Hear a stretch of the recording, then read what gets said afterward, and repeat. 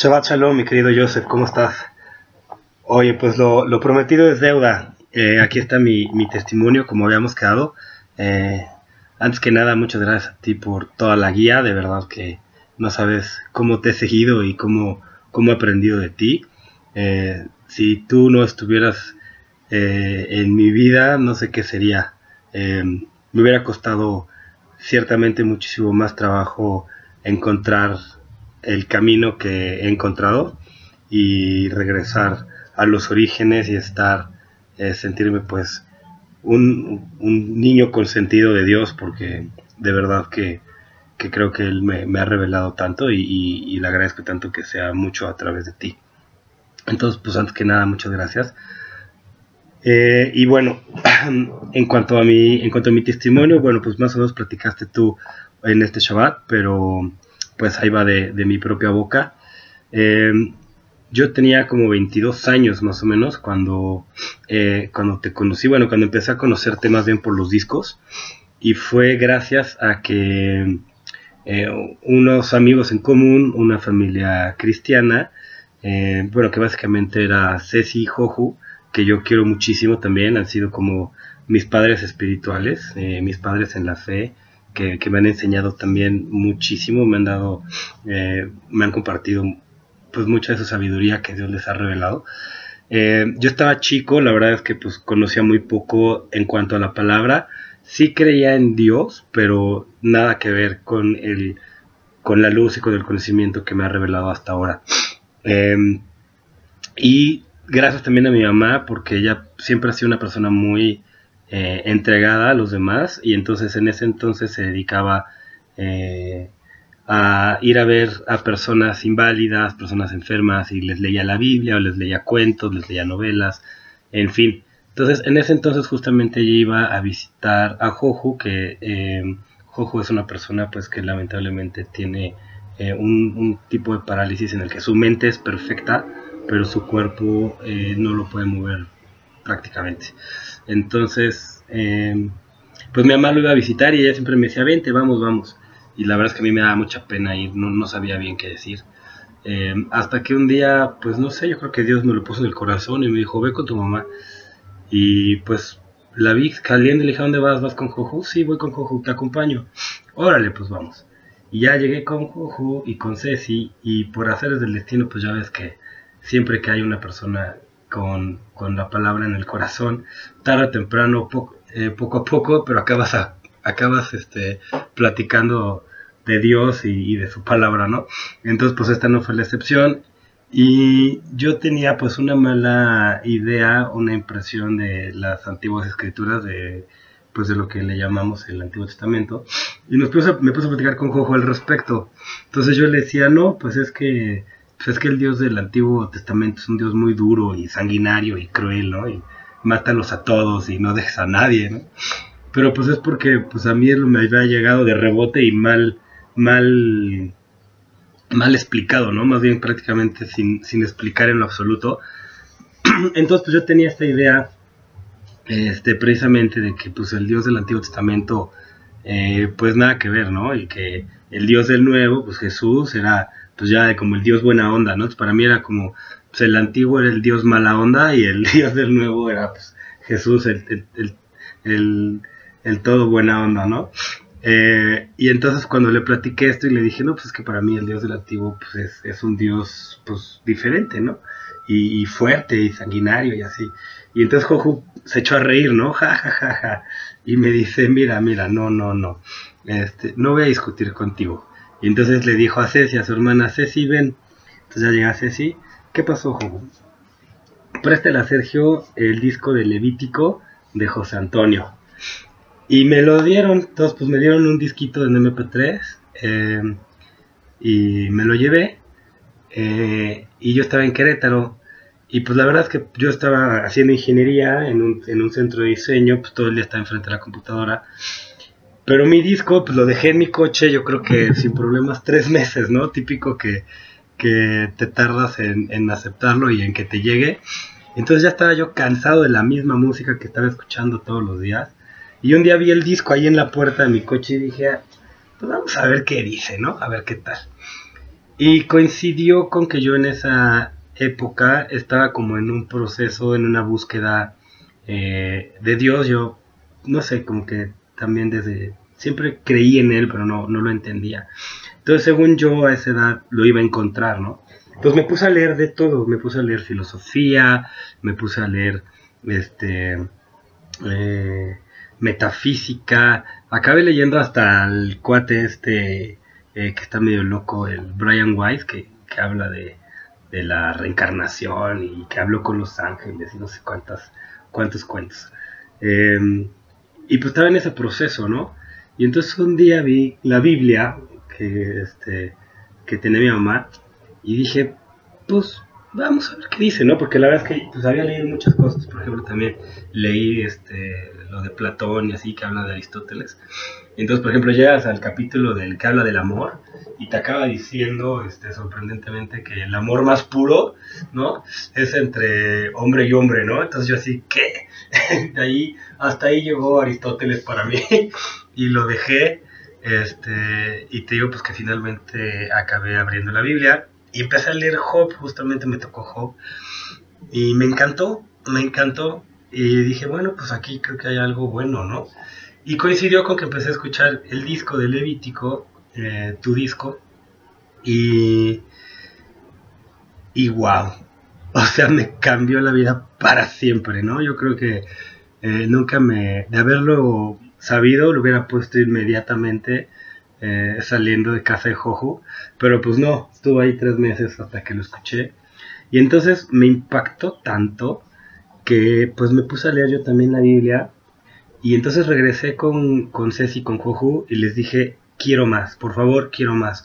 Y entonces ya me regalaron más discos, me dieron discos de los profetas y de Reyes, y de Samuel. Entonces, pues me puse a escucharlos y yo estaba impactado, ¿no? Entonces dije, ¿sabes qué? Si todo esto es verdad, pues debe estar documentado en la historia, ¿no? Entonces me puse a estudiar historia por mi parte en Wikipedia y en internet y así.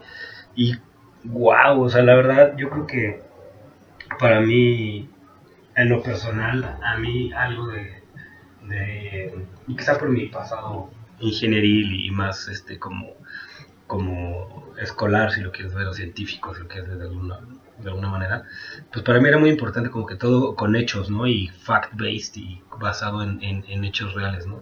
Entonces me pongo a estudiar historia y yo, no puede ser, o sea, todo lo que está en la Biblia pues, se cumplió, ¿no? Y es tal cual.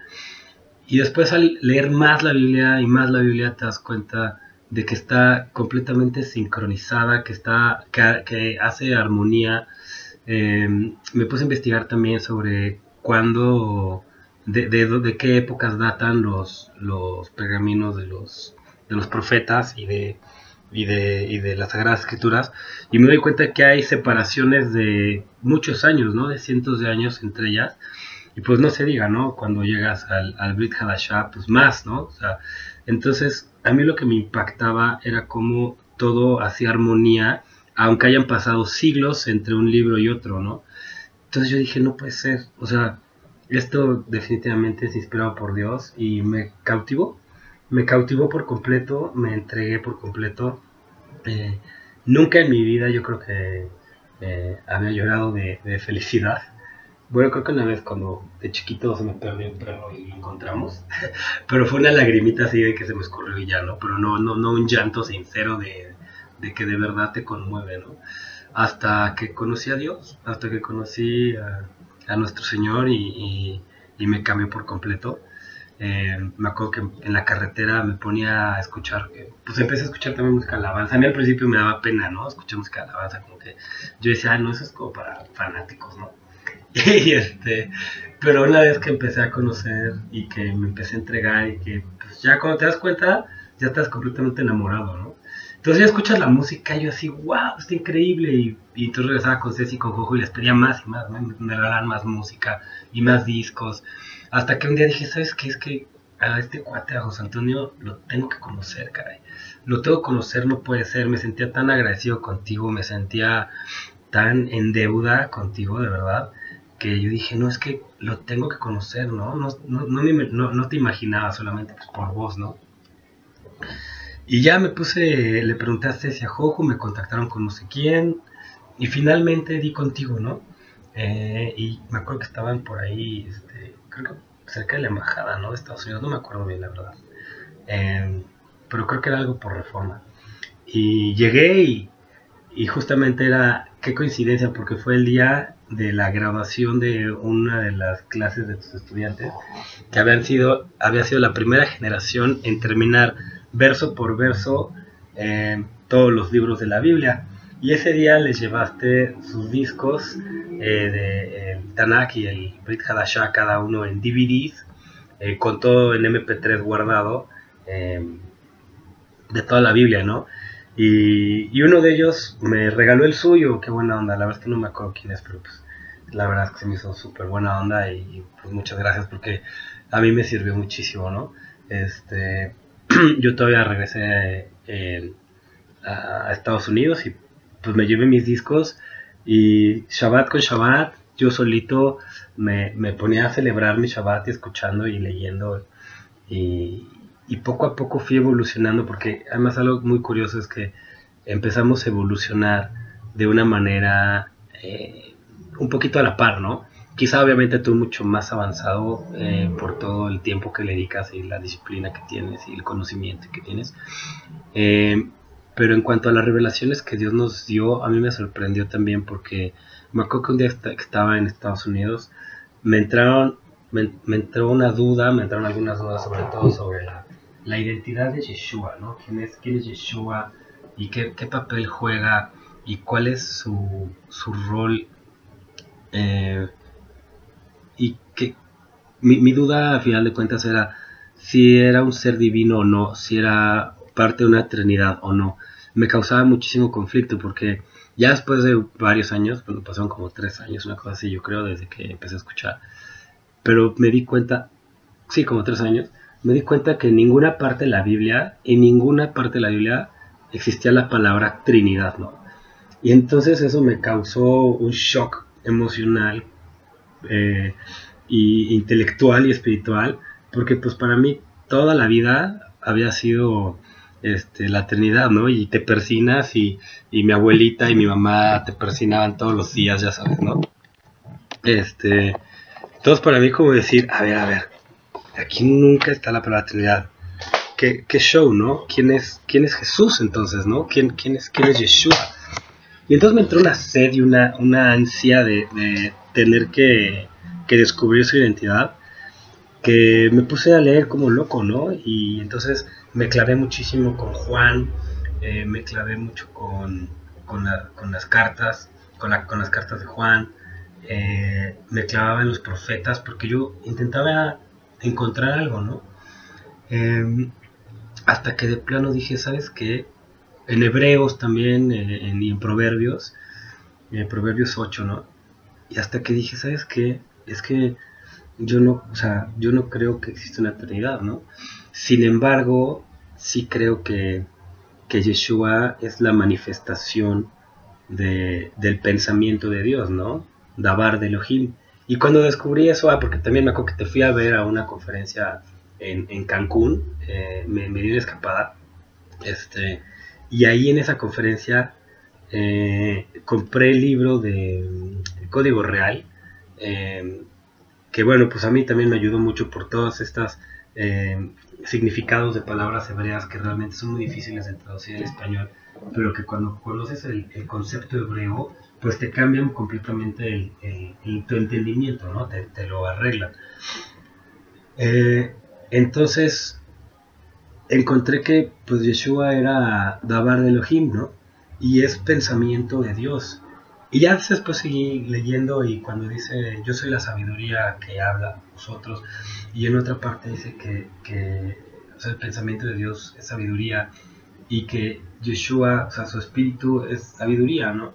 Entonces como que me empezó a quedar un poco más claro, obviamente, pues es un concepto que yo creo que nosotros como seres humanos difícilmente vamos a poder comprender un día hasta que estemos en su presencia, pero me fue aclarando mucho las cosas. Entonces un día te escribí y te dije, oye, tengo una duda, o sea, por favor ayúdame, ¿no?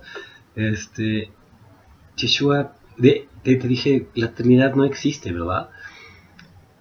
Y tu respuesta me encantó, ¿no? Porque me dijiste, así como, jaja, me dijo, lo que acabas de descubrir no te lo reveló ni sangre ni carne, sino nuestro Padre que está en los cielos. Y me encantó y sentí una paz, te lo juro, sentí como, así como cuando se te pierden las llaves, ¿no? Y no las encuentras. Y estás desesperado, no sabes qué hacer. Y finalmente encuentras y dices, no puede ser, aquí estaba, ¿no? Y eso sentí, así que un alivio de que, uff, sí, ¿no? O sea, como lo sabía. Y me encantó y me confirmó mucho el hecho de que tú también pues hayas pasado por esta etapa, ¿no? Que hayamos llegado pues, a conclusiones en la misma línea. Y, y wow, o sea, a mí eso me encantó. Eh, Después de eso, pues la verdad es que me empecé a clavar ya mucho en cuanto a comprender como el misterio de Yeshua. Me fascinó, yo creo que pues hasta la fecha, ¿no? Es algo que a mí me apasiona y le doy muchas gracias por la revelación. En mi casa he logrado varias cosas. Cuando regresé a México empecé a, empecé a celebrar los viernes en la noche, me iba a cenar con mis papás y yo les empezaba a leer la Biblia, les empezaba a explicar y pues poco a poco, ¿no? Porque sobre todo ahí mi mayor competencia es la guadalupana, ¿no? Entonces ya sabes. Pero bueno, eso hasta me llevó alguna vez a cometer algo pues, de lo que igual y no estoy muy contento, pero en Cuernavaca mi mamá tiene una virgencita ahí, de barro, pues se supone que una artesanía de porcelana, de cuál barro, y la rompí, caray. Y bueno, ya sabes, la chilladera de mi mamá se sintió muchísimo conmigo. Y ya después como que yo comprendí y dije, ¿sabes qué? Pues yo creo que tampoco va por ahí. De hecho te escribí, ¿no? Y no sé si te acuerdas, pero pues ya la respuesta fue como, pues tampoco no es la manera, ¿no? Yo creo que a mí me dio como este complejo de Abraham, ¿no? Cuando sale de casa de sus papás y antes de irse rompe todos los ídolos y se va. Pues así me pasó, ¿no? Dije, me sentí aquí bien acá, bien Abraham y rájale. Pero pues bueno, no hay más que por bien no venga, porque pasó el tiempo y eso, fíjate que acabó ayudando. Ahorita pues mínimo ya hay un Yeshua ahí, ¿no? Pero que tampoco me encanta la idea que esté ahí un crucifijo, porque mi Yeshua está más que vivo. Pero bueno, vamos avanzando. Logré que pues dejaran santos y que dejaran idolatría a santos y vírgenes. Se supone que ya no, ya no, ya no alaban ni le rezan y que es Dios, ¿no? Y ahorita justamente mi mamá empezó en esta búsqueda de Yeshua y ha empezado a tener revelaciones muy padres que van pues más en línea con, con lo que realmente es, ¿no? Entonces, pues muy padre, muy contento. Te sigo siguiendo en Shabbat, sigo escuchando. Yo ya terminé la Biblia, por supuesto, hace mucho tiempo y pues le sigo dando vueltas y vueltas y la vuelvo a pasar y cada vez que vuelvo a leer vuelvo a aprender más. Y a mí pues me ha sido de gran bendición, de verdad que Dios se ha manifestado en mi vida de múltiples maneras, eh, varias experiencias, en mi familia, tanto en mi familia como en mi vida misma. Por ejemplo, digo, les puedo dar ejemplos, ¿no? O sea, mi mamá tiene una enfermedad que es muy fuerte, es una enfermedad que de hecho es incurable, pero es una en millones que solamente la tiene latente y no se manifiesta. Entonces eso para mí de verdad, es un gran milagro, ¿no? Eh, para mí, pues al haberme ido a estudiar a Estados Unidos fue una beca, que además, primero me habían dado la beca para otra universidad, tuve que renunciar a la beca, volver a aplicar y finalmente me fui a donde me acabé yendo y pues sé que fue un milagro, sé que fue gracias a Dios, la tenía muy complicada, cuando yo me fui habían dado ya, eh, eran puros doctorados y solamente hubo 2 maestrías y una de esas fue la mía. Entonces para mí eso también fue sorprendente. Ya en México también una vez me quedé sin trabajo fue horrible. Para mí me cayó como una bomba, porque yo estaba acostumbrado a que siempre todas las cosas me funcionaban bien. Y por primera vez en mi vida pues, me encontraba fracasado, ¿no? Y a mí me sirvió muchísimo porque pues, mi primera reacción fue tener paz y me apegué a Dios y sorprendentemente eso hizo que yo estaba en Monterrey y regresé a México. Cuando regresé a México, el siguiente trabajo que tuve me duplicaron el sueldo, o sea, más que me duplicaron. Y yo no lo voy a creer, porque si me hubiera quedado donde estaba, otra historia hubiera sido completamente otra historia, ¿no? Y hubiera sido mi camino muchísimo más lento de lo que fue. Y cuando llego a México, resulta que mi papá se queda sin trabajo. Y entonces yo me voy a llegar a rentar, pues ya para mí solo. Pues después de muchos años de vivir solo, pues ya llego a la casa como que ya no. Y mi mamá me dijo, ¿sabes qué? Espérate porque tu papá quiere hablar contigo. Entonces platicamos en la cena y me dijo, oye, ¿qué crees? Pues me quedé sin chamba y pues no sé qué va a pasar. Me dijo, tengo dos opciones. Podemos ver qué se puede hacer por la vía legal o pues ya acepto lo que me dan y pues me aguanto, ¿no? Y yo le dije, ¿sabes qué, pa? O sea, cuentas conmigo y por algo pasó esto y pues por algo Dios me trajo aquí y me bendijo tanto. Y entonces pues desde ahí dije, pues estamos juntos, ¿no? Y somos una familia y tú no te preocupes porque pues en la casa no va a faltar nada, ¿no? Y ya, gracias a Dios, mi papá después se levantó, se puso a trabajar por su cuenta y se levantó, ¿no? Pero bueno, el hecho de que Dios me haya zarandeado un poquito, me haya traído y me haya dado fortaleza, para mí fue otro de los grandes milagros. Y en general, ¿no? En toda mi vida, híjole, yo estoy tan agradecido, tan impactado con las cosas que me han sucedido.